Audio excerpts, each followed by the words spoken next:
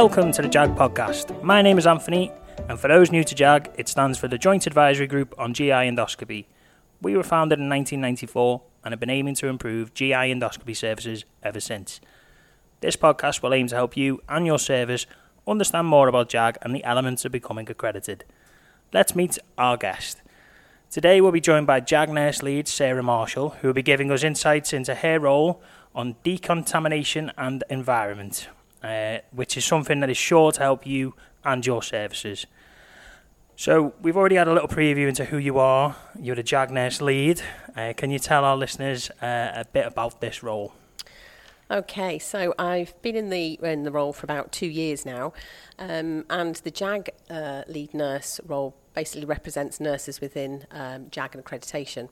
So we have the triumvirate leadership team, which is Debbie, who's the head of assessors.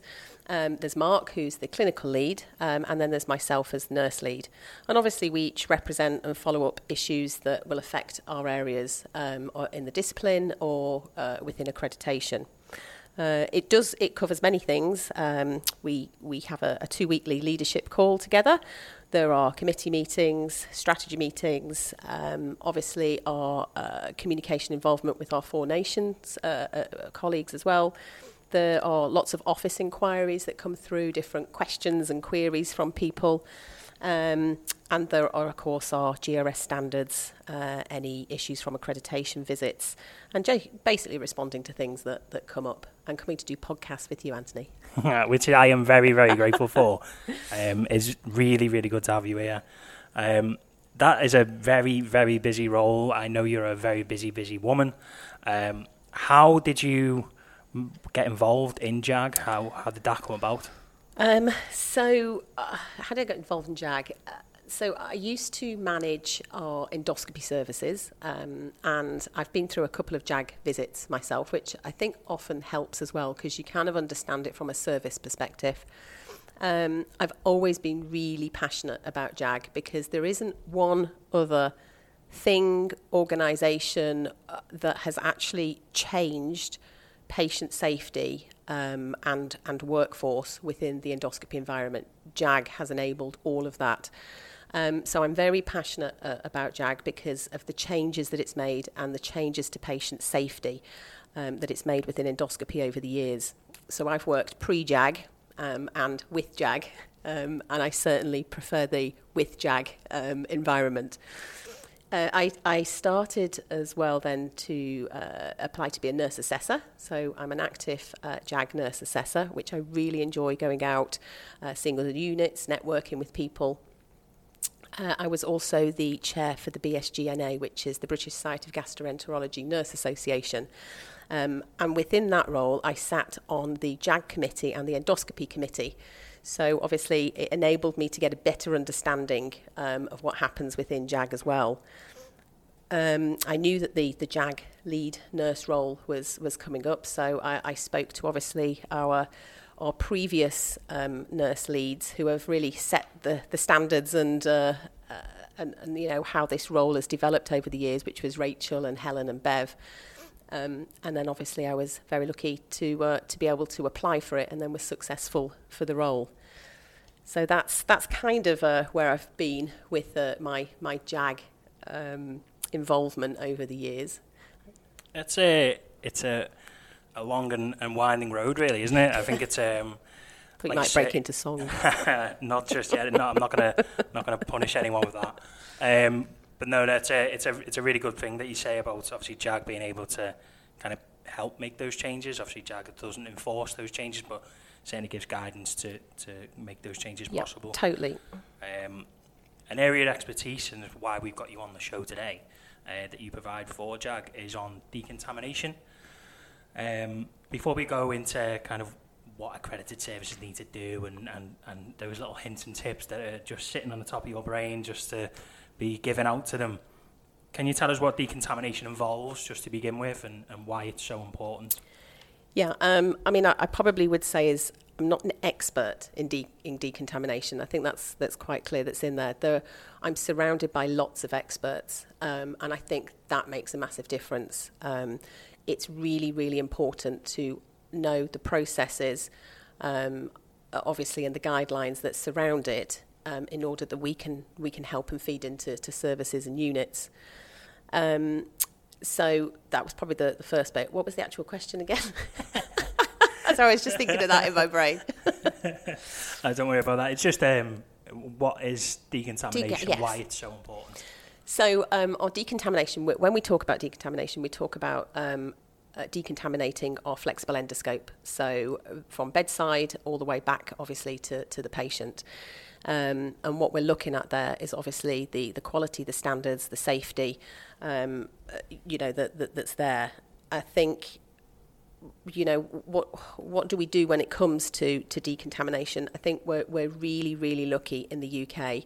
We've got training and standardisation, trained, competent workforce, which enables us to deliver a safe decom environment. And that's really led by the experts.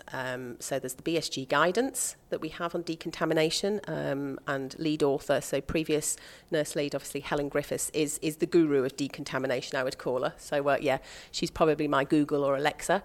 And there are some other committees that I will sit on and represent within JAG. So there is a decontamination committee that I'll sit on. There is also links in with our IHEM colleagues, so that's our authorised engineers for decontamination. But I think we're really lucky within the UK. We've got the BSG guidance, and we have a whole wealth of experts that help us to be able to put some guidelines together to deliver a safe decom service. Sounds really good and really informational. Trying to get my words out there.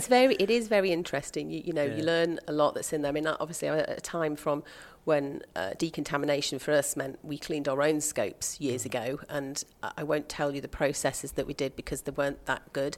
And again, to see the transformation that has occurred over the 20 plus years of what we've done in decontamination, again, has transformed services again to make sure that we've got a safe and an effective service that we can deliver to patients.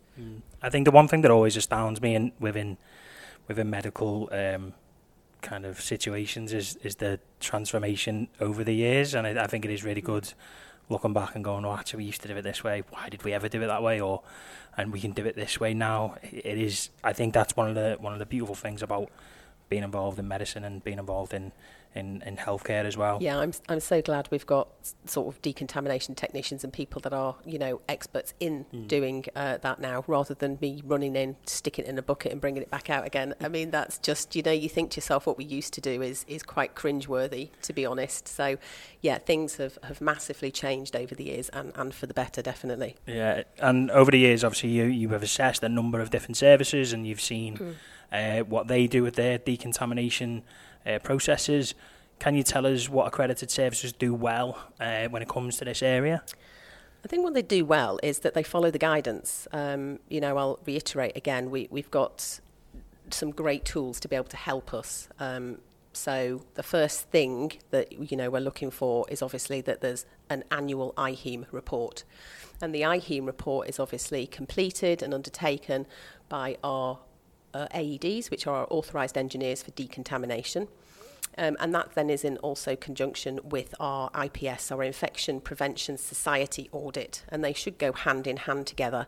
And that helps services, and it helps the staff and the workforce to be able to deliver, obviously, on the recommendations that have been put on there, and to make changes to better their service.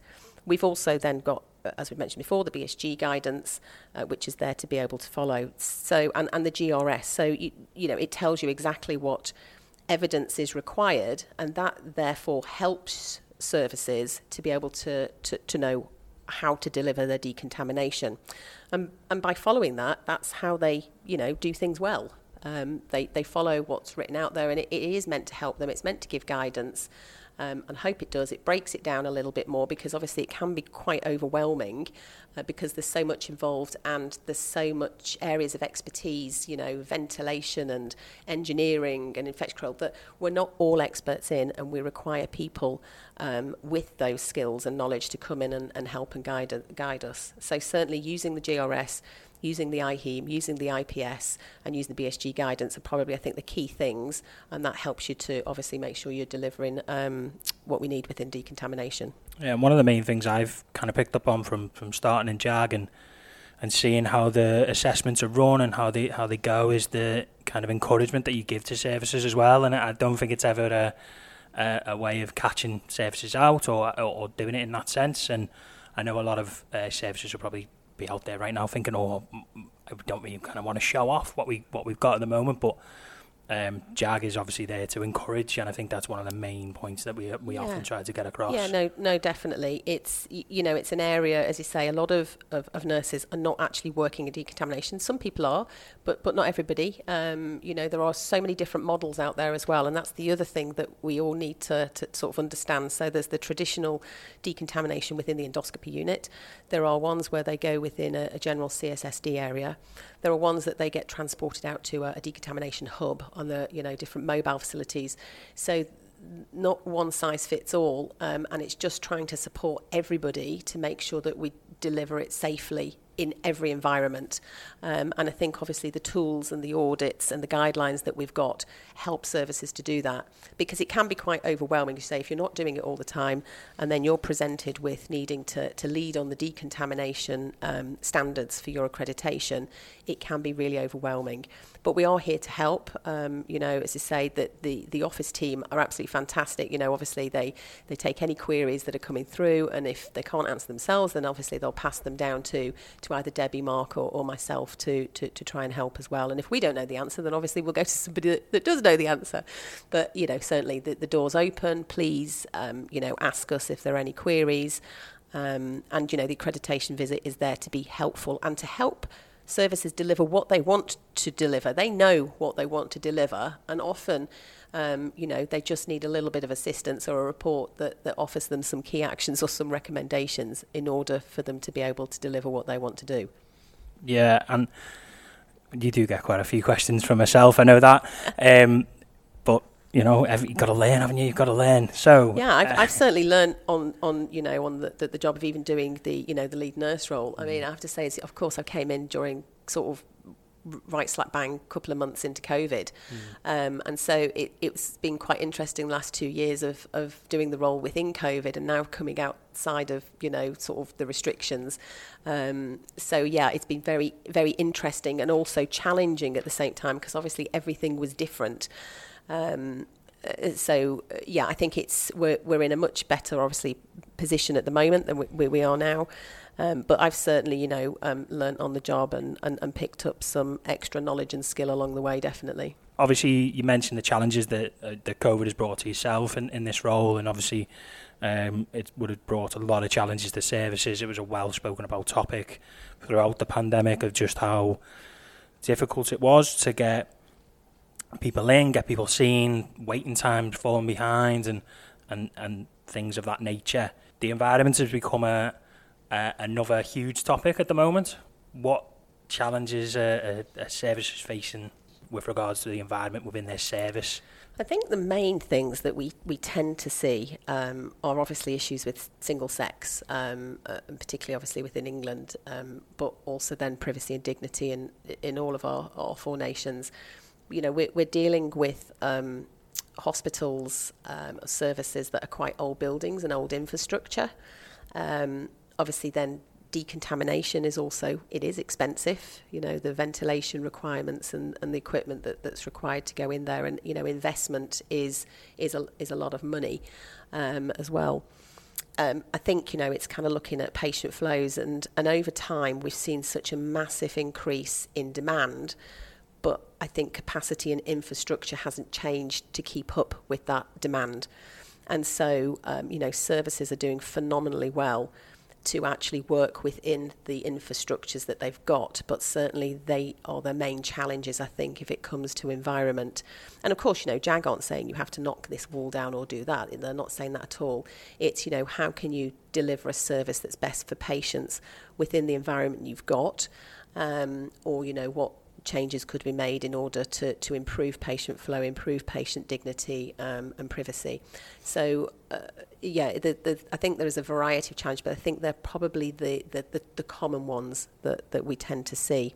And of course, over COVID time, we've learned much more about ventilation and air changes and what an AGP is and things like that as well. So we've had to learn quickly within sort of the space of a few months about ventilation and air changes, which we kind of knew was always an issue, but it hasn't really obviously impacted, or it hasn't come to sort of the service and had a massive discussion as it has now, because of COVID. So, I mean, I think, there certainly can be some positive changes that come along the way to make the environment better for patients and for the workforce. Hopefully those changes and those things do come along. Obviously, we mentioned the decontamination pathway in environments is a very crucial part of achieving accreditation. I know you touched on this before and about reading the guidelines, but if I was to kind of go to you again and say, what was Sara Marshall's kind of top tips of, achieving accreditation or achieving this standards and getting a good decontamination pathway in environments, what would you say that you'd need to focus on? I feel like this is the top 10 at 10. I know. I feel like I want to be, what's he, Tony Blackburn? Yeah. In at 1. No. I think the first one is attend training with JAG. So obviously we've got 2 parts of 2 courses. One's your introduction to JAG, to know the processes. But following on, there is the deeper understanding of the standards and evidence, which is the other training course that we offer, and it will break down into decontamination and environment there. So it's a 2-hour, it's an online session, so you can pick it up wherever you are as long as you've got Wi-Fi signal. So it's really important, I think, to attend that. It is the first top tip.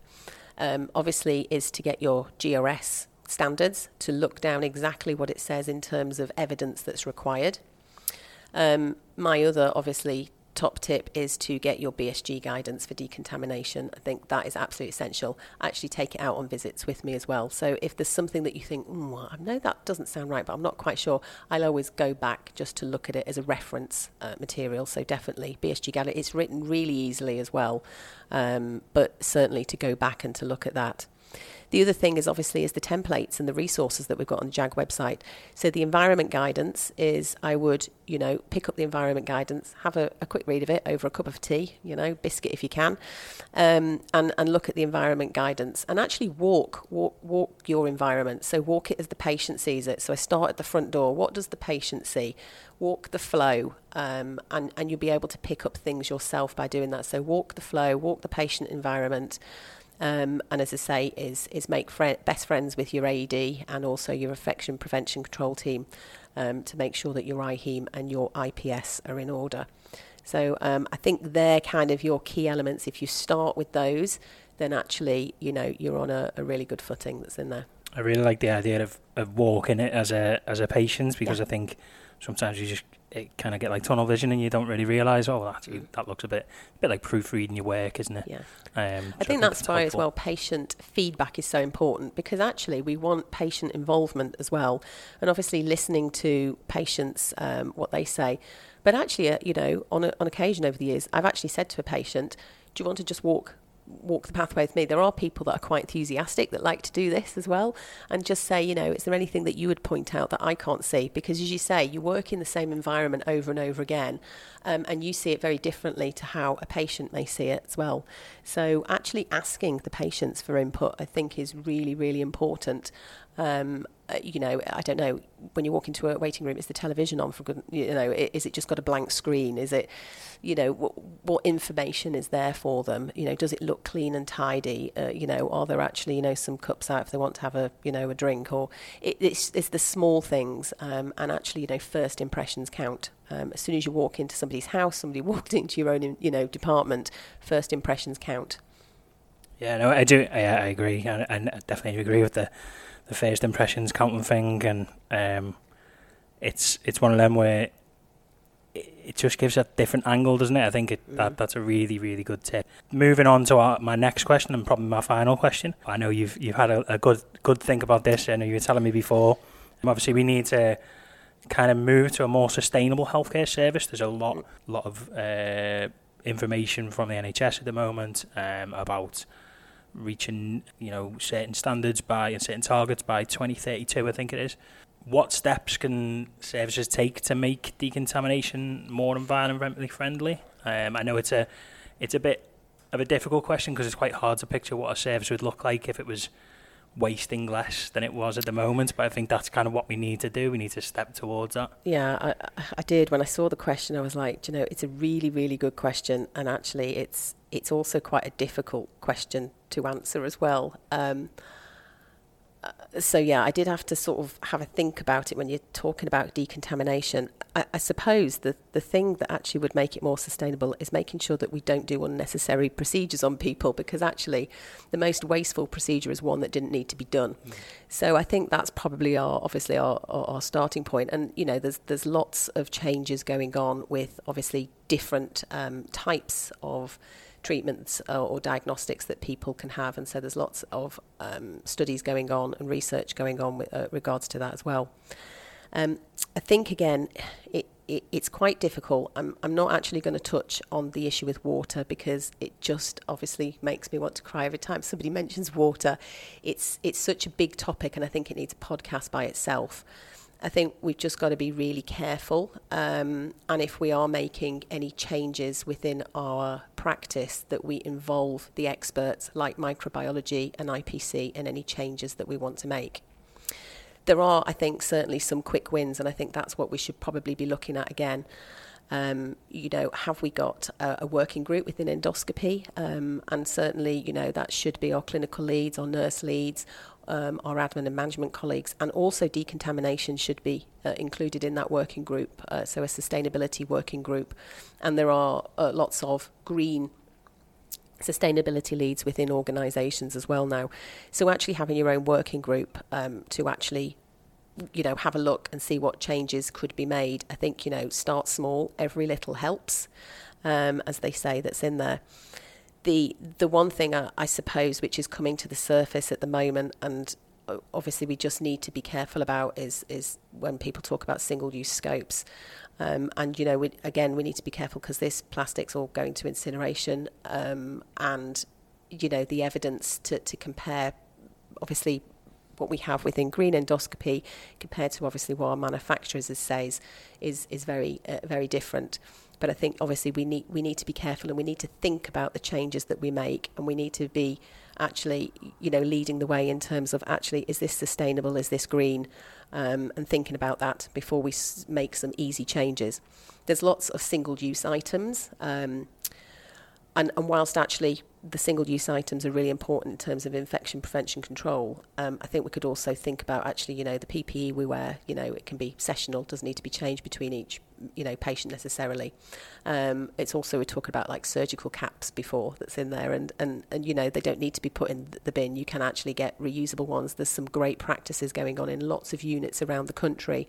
That actually, you can join a network meeting, you join a meeting and hear some different ideas. So it's not an easy topic, and I suppose a bit of a politician's answer, really. I don't know that's in there, but I think we just need to be thinking about it. But the changes, some small changes we can make, could be really easy. Recycling, for a starting point, all the different, things come in boxes, things come in plastic. We can start to recycle is very good starting, and certainly getting your sustainability working group together is an easy thing as well. As I say, just be careful on different changes that we do make, and just make sure that we're actually following guidelines and still safe. I think to summarise what's in there is just be careful on different changes that you might want to make, and just make sure that actually it's still following guidelines, and it includes our other colleagues such as IPC, microbiology, and our AEDs. And really, as I say, start small, every little helps, and get yourself a sustainable working group and make sure that decontamination is invited. Thank you, Sarah. That was really nice to listen to. I hope everybody else listens to it as well. Yeah, I do as well. I think it'll be really useful. I think it'd be really fun to have some more people come on as well. I know we've got a few more planned with various different topics that will help services, unaccredited or accredited, just to learn a little bit more. So thank you to you today. Thank you. It'd be really good if anybody, obviously, they want to email in any topics or any questions that they want us to cover. Yeah. Then certainly we could do, these are the questions that have come in, and we could do another little session, definitely. Absolutely. And whilst you mention email and getting in touch with us, I'd just like to say to the listener, thank you for listening today. We hope you found it informative. As I've said, we have some more interviews available for you and your service. They'll be available wherever you get your podcasts. You can keep up to date with all things JAG by checking out our website, thejag.org.uk, and our Twitter at JAG_endoscopy. And like Sarah says, you can send in some questions and we might be able to help you out with them as well. So see you next time. Thank you.